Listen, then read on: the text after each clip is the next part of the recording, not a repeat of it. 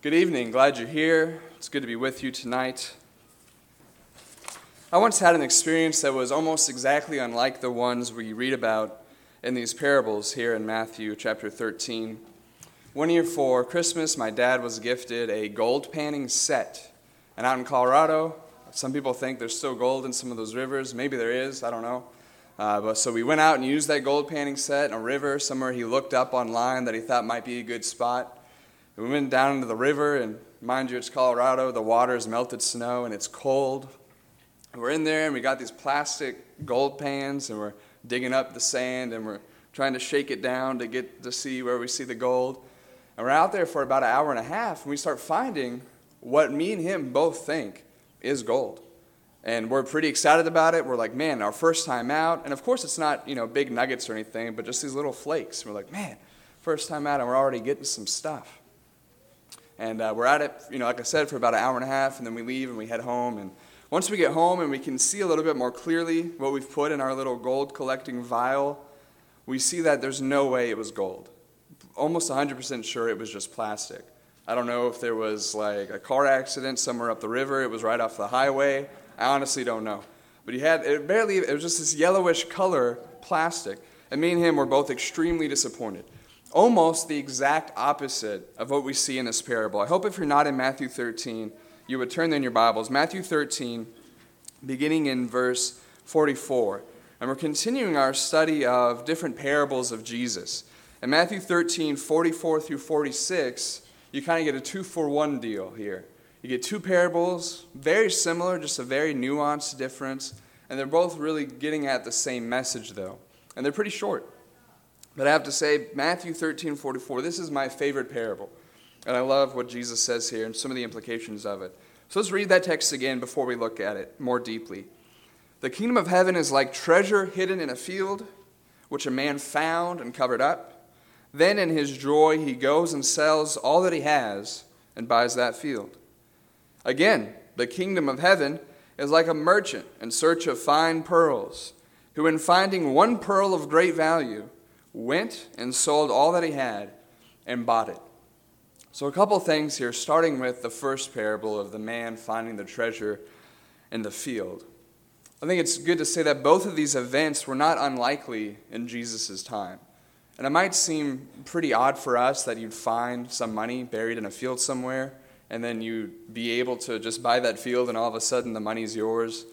But according to Judean law at the time, from everything I can see, that's not technically illegal. We might say it's not necessarily the most ethical thing to do, but the law at that time was almost finders keepers.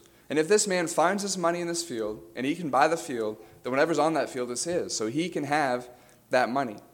And you got to think, there's no Citizens Bank and Trust right down the street. There's no FDIC insured financial institutions. What are you going to do with your money if you want to keep it safe? Common thing was to bury it in the ground. Think about the parable of the parable of the talents, as it's often called. Remember the man given one talent? What did he do with his one talent to keep it safe? Buried it in the ground. That's the first thing that popped into his head. Man, I don't want anybody to take this. He went and he buried it in the ground. But in this example, somebody apparently buried some money away for safety's sake. They were unable to return to it. And laws regarding this cases, as I said, were essentially finders keepers. So the man was able to keep the treasure as long as he owned the land. He just needed to buy the land. And that's exactly what he did. He covered it up. He went out, and notice that in his joy, he goes and sells all that he has and buys that field so that he can have the treasure. Both these parables share pretty much a common point. One writer wrote this: the main point of these parables is that the kingdom of God is so valuable that it is worth sacrificing anything to gain it. And you see that in both these parables. The first man selling everything that he owns so that he can buy the field with the treasure in it. The merchant, the same thing. He finds this one pearl of great value. And he sells everything that he owns so that he can purchase it. Just like the man who, upon finding a vast treasure, has a joyful willingness to give up everything in order to attain it, those who seek God's kingdom must be willing to joyfully surrender everything for the sake of God's kingdom.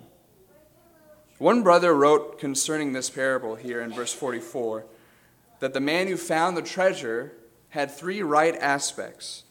He had rightly valued the treasure, he rightfully sacrificed whatever it took to attain it, and he did so with the right expression, joy. And we see the result. It's pretty short. He knows where it is, he does what he has to do to get it, and that's really the end of the story. A couple of points of application for us, though, where this applies for us, where the rubber meets the road, if you will. A couple of realizations I hope that we've come to. The first one being that nothing in this life comes close to the value of God's kingdom. Now, there are some valuable things in this life. I think we would all agree on that. Family is a valuable thing. Friendship's a valuable thing. It's nice to have shelter and a good place to live and to grow up and to whatever it may be. It's good to have a job. It's good to be able to take care of your family. But all of this pales in comparison to the value of God's kingdom. And that's what Jesus is trying to get across. It's one of the few things in existence that has such a high intrinsic value. And therefore, the kingdom is worth everything, and it's worth every effort to attain and to be a part of. And the kingdom's value, when you think about it, the kingdom's value is seen in a couple of different things. In the first place, the kingdom's value is seen in its leadership. Remember in Matthew chapter 6, you have what many call the Lord's Prayer, what we often call, rightfully so, the model prayer. And Jesus starts out that prayer saying, "Disciples, this is how you are to pray, my Father who art in heaven." And you go down and it says, "Your kingdom come. Your will be done." So who does the kingdom belong to? It belongs to God. That in and of itself gives it some worth. The kingdom is valuable because of its cost. In Acts 20, verse 28, the very blood of God's Son was shed to purchase it. That gives it so much value. When we think even about earthly kingdoms, and we say this prayer, and there's nothing wrong with this prayer, when we're thinking about and meditating on how thankful we are to be in this country, especially around certain holidays, and we think about the blood that was shed to secure some of those freedoms. And there's nothing wrong with that. We should be thinking of that. Think about the blood that was shed to secure the kingdom of God. It has to give it value. Next, the kingdom is valuable because of its benefits. It's valuable because of its leadership. It's valuable because of its cost. It's valuable because of its benefits. Notice Colossians 1, verses 13 through 14. And notice what Paul says about the kingdom and the Colossian Christians' transference, if you will, from one kingdom to the next. Colossians 1, verses 13 through 14. Speaking of Jesus, Paul writes, "He has delivered us from the domain of darkness and transferred us to the kingdom of his beloved Son," notice here, "in whom we have redemption, the forgiveness of sins." Another thing that gives the kingdom value is its benefits. What do you have in the kingdom? Why is it so valuable? Part of it is because of what you receive when you're a member of that kingdom. Redemption, the forgiveness of sins, a clean slate with God, being bought back from the world and sin and its clutches and death. And you overcome all of those things, how? By being in the kingdom. And that's part of why it is so valuable. Even a literal field full of treasure pales in comparison to the worth of God's kingdom. Think about what Jesus says in Matthew chapter 6, verses 19 and 20, where he says, don't lay up for yourselves treasures here on earth. Why? Because those things can be corrupted. They can become moth-eaten. They can become stolen. They can become rusted and break down.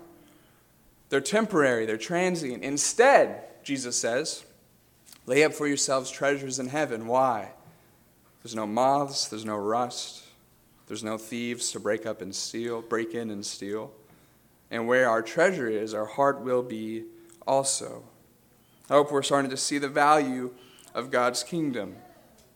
God's kingdom is valuable likewise because when you think about it from this aspect, it's the culmination of God's activity with creation, with his creation, with the world. In the Old Testament, ever since that first sin, what is God working towards? Genesis 3:15. For the seed of the woman to come and to trample on the head of the serpent. That's what ushers in God's kingdom on earth. And then the entire New Testament, what is it about? What is it writing about? What is it looking back on? God's kingdom being founded and the fact that we can be a part of it. And then even in Revelation, what do we see? God's kingdom coming down onto heaven and God dwelling with man. You see the value in God's kingdom in that, really, the entire Bible is pointing towards it. Way more valuable than treasure in a field, but that's what Jesus compares it to. And the next place, for us, the kingdom's great value requires personal sacrifice. You see, the man found the treasure in the field, but it wasn't enough just to dig it up and to keep it for himself. He needed to be the rightful owner of it. That required sacrifice. For the man, the cost was worth it. Having correctly valued that treasure, he says, wait a second, even if I sell everything I own, I'm getting a return on my investment. That's how much of a big deal this treasure was. And I hope we have the same mindset. Even if we give up everything we own for Jesus, even if we give up every sinful relationship we want to cling to, even if we give up every sinful habit that we're clinging to, even no matter how enjoyable it is, even if we end up in poverty and persecuted and even martyred like some of those early Christians, even if that's the cost, Jesus says it's worth it. Why? That's how valuable the kingdom really is. And just as the man with the treasure in the field is willing to do whatever it takes in order to secure this treasure of great value, we ought to have a similar outlook on the kingdom of God. That I'm willing to do whatever it takes to be a part of it. That I'm willing to do whatever it takes to further it. I'm willing to do whatever it takes in my life to put the kingdom first and to live as a member of it. This is not to say that we earn our spot in God's kingdom, that we can buy our way into it, though there are conditions. The point is, recognizing the value of the kingdom, we ought to be willing to do whatever is necessary to be a part of it and to remain in it. And being a part of God's kingdom is certainly worth the cost. Notice in your Bibles, Mark chapter 8.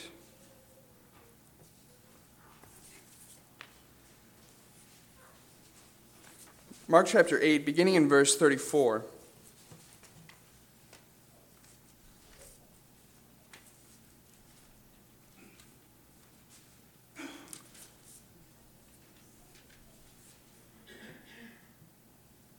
Mark 8:34. Notice what Jesus says to his disciples.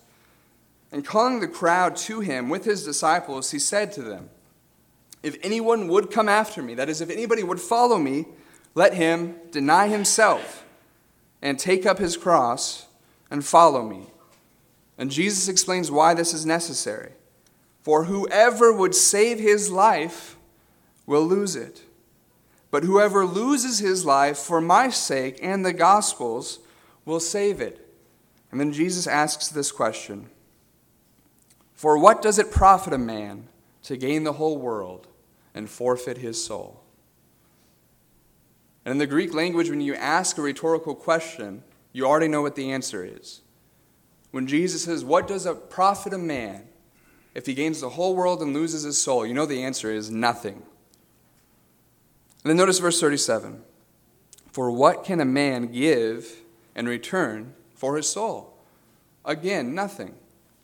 And Jesus is trying to get people to realize that even though it might seem radical and irrational to be all in on Jesus, it makes sense. Why? Because he is who he says he is. Because he really is ushering in a kingdom and purchasing a church of God's redeemed people, where there is forgiveness of sins, where there is eternal life, where there is joy and hope and peace, and these things are real. And Jesus says, but you got to do something. You have to follow me. And in order to follow me, you must deny yourself.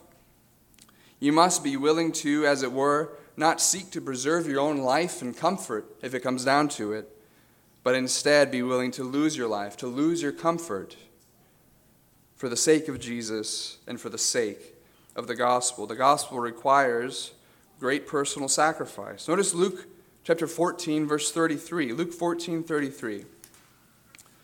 And this is the very conclusion of Jesus' discussion of what we often call counting the cost. He gives an example of a man trying to build a tower, doesn't have enough money, he can't finish, all of his friends laugh at him.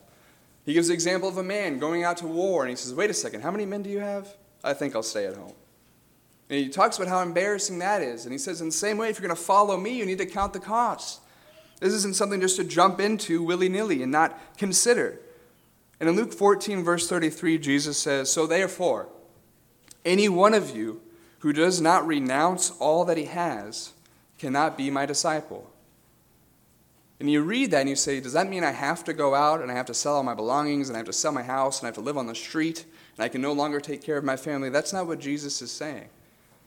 But he's saying if it comes down to it and you have to make a choice between your wife and Jesus, you have to make a choice between your stuff and Jesus, like the rich young ruler had to make.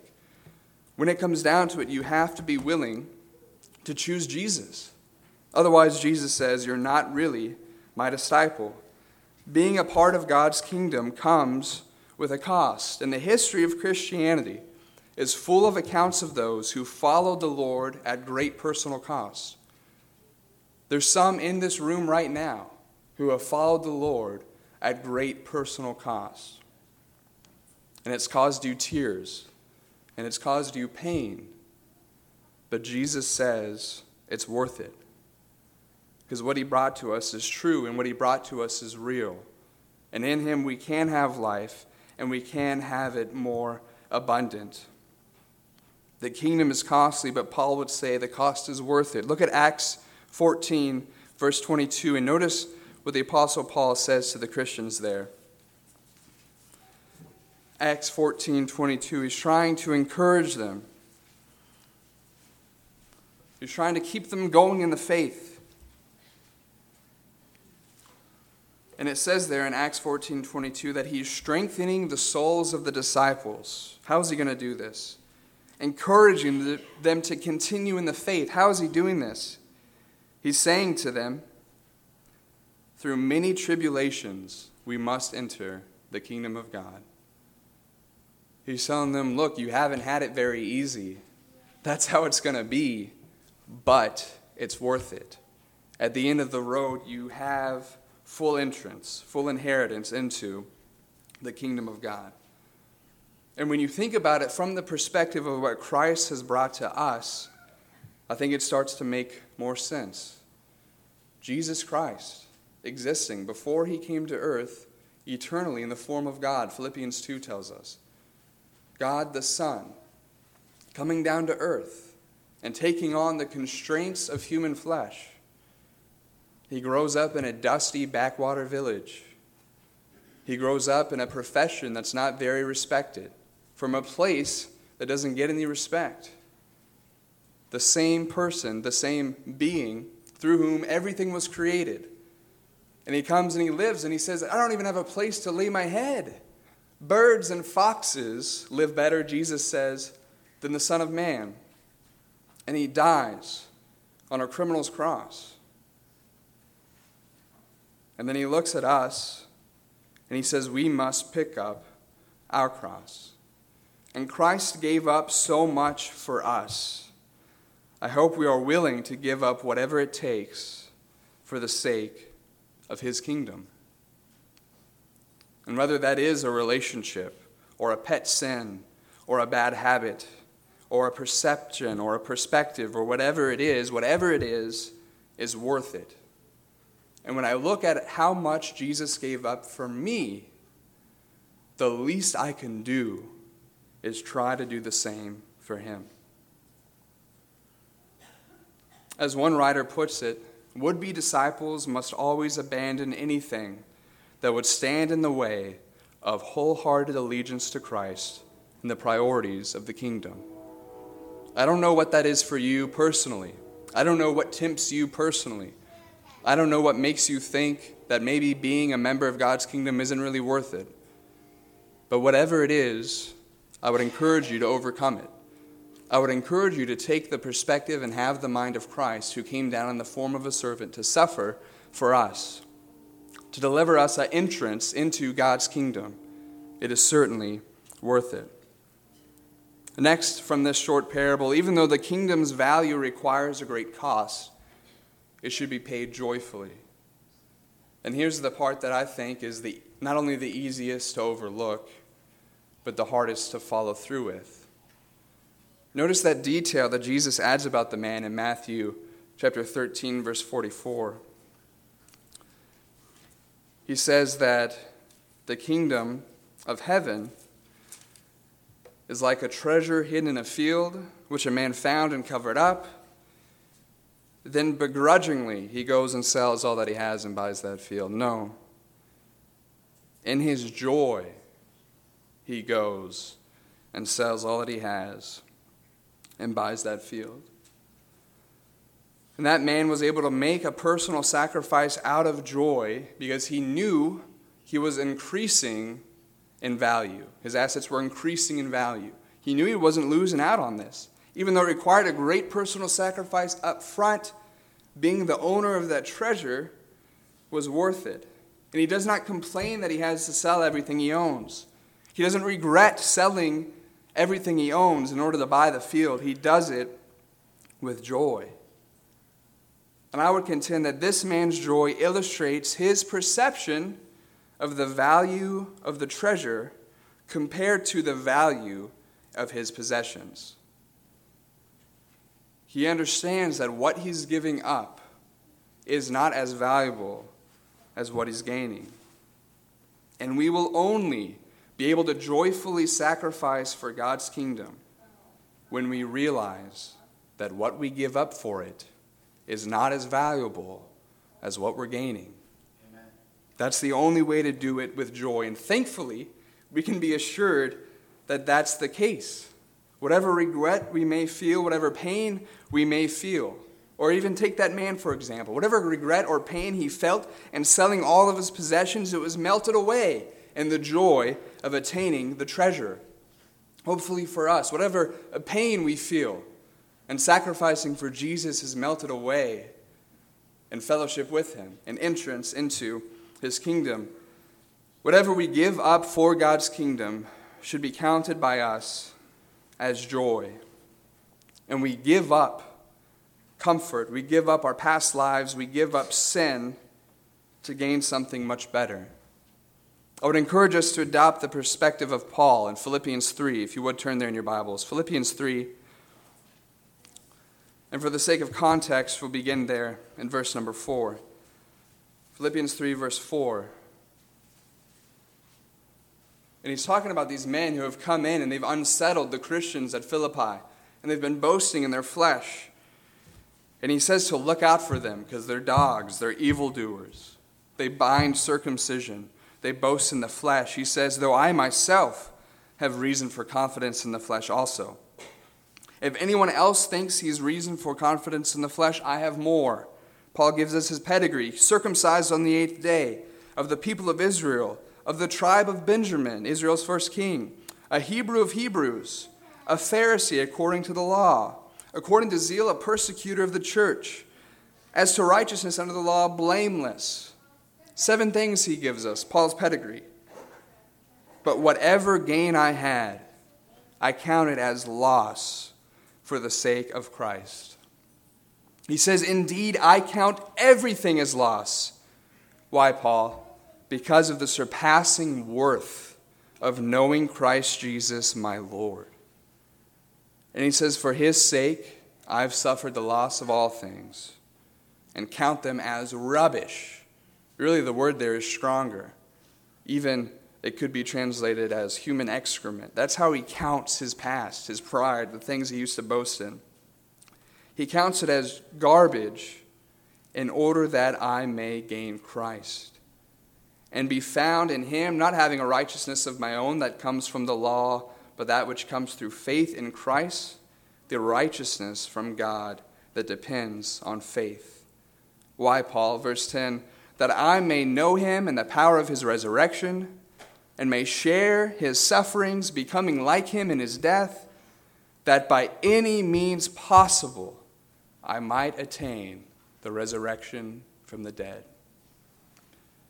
You see Paul, you see his perspective, you see his outlook, you see what he came from. And he had more reason to boast in the Jewish world than almost anybody. One scholar says whatever Paul would have done, he would have been successful. He had that kind of upbringing. He had that kind of pedigree. And he says it's lower than trash to me. Why? Because it gets in the way between me and Jesus. And whatever Jesus offers me, Paul would say, is more valuable. We need to remember that when we give up for the kingdom, when we sacrifice for the kingdom, we're gaining something much more valuable. Notice with me also Mark chapter 10, verses 24 through 31. Mark 10, 24 through 31. This passage means a lot to me personally because I've experienced this in my own life.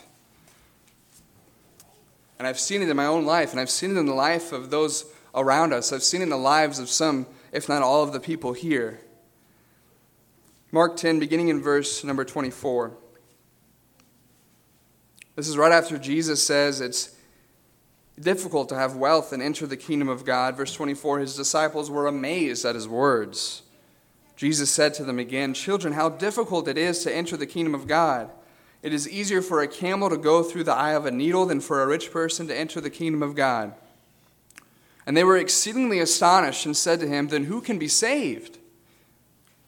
Jesus looked at them and said, "With man it is impossible, but not with God, for all things are possible with God." Peter, always being the first to speak, he says, "See, we've left everything and followed you. What do you mean it's hard to enter heaven?" Jesus says, "Truly I say to you, there is no one who has left house or brothers or sisters or mother or father or children or lands for my sake and for the gospel, who will not receive 100-fold now in this time, houses and brothers and sisters and mothers and children and lands, with persecutions, and in the age to come, eternal life." Peter says, "Jesus, that's a little bit unfair. We've left everything." Jesus says it wasn't for nothing. You've gained it all right back here, in God's kingdom, in the church. And though you might have strained relationships because of following Jesus with your family members, how many family members have you gained? And because you might have strained relationships with some of your old friends because you decided to follow Jesus, how many friends have you gained? And though you may have lost property and houses or lands or whatever it is, the believers have all things in common. Look at how much you've gained. And though you've lost all that stuff in this temporary life, look at what you've gained: eternal life. The joy we have in Christ and with Christ, I hope, brothers and sisters, far excels the joy we had without him. Why? Because the kingdom is worth every single sacrifice. Jesus is worth every single sacrifice. And whether that's denying ourselves or getting out of our comfort zone and going door knocking, or whatever it may be, God's kingdom is worth every single sacrifice. I don't have time to cover the next parable, so we'll stop here pretty much. I told Lori I'm probably going to preach for 30 minutes on one verse. And she rolled her eyes and said, "Great." But I hope we leave here encouraged, reminded of the value of what God has given us, reminded of the fact that it is a joy to sacrifice for God's kingdom. If you're not in God's kingdom, be like the man in the parable. Recognize its worth. Be willing to do whatever it takes to be a part of it. And if that's some difficult repentance, that's what it is. If that's maybe some strained family relationships, that's what it is. If it's swallowing some pride and realizing that you need to rely on God, then that's what it is. If we're already a part of God's kingdom and we've forgotten its worth, we've become less willing to sacrifice, we've become less joyful about what God has promised us, let's identify what's causing that. Maybe it's a sin, maybe it's pride. Maybe we just need to go to God's word and drink deeply and ask him to give us a pure heart. Whatever it is, I hope if you have a need to repent, to join God's kingdom, whatever it is, to be baptized for the forgiveness of your sins and be in that kingdom of light, come now, don't wait, as we sing this song.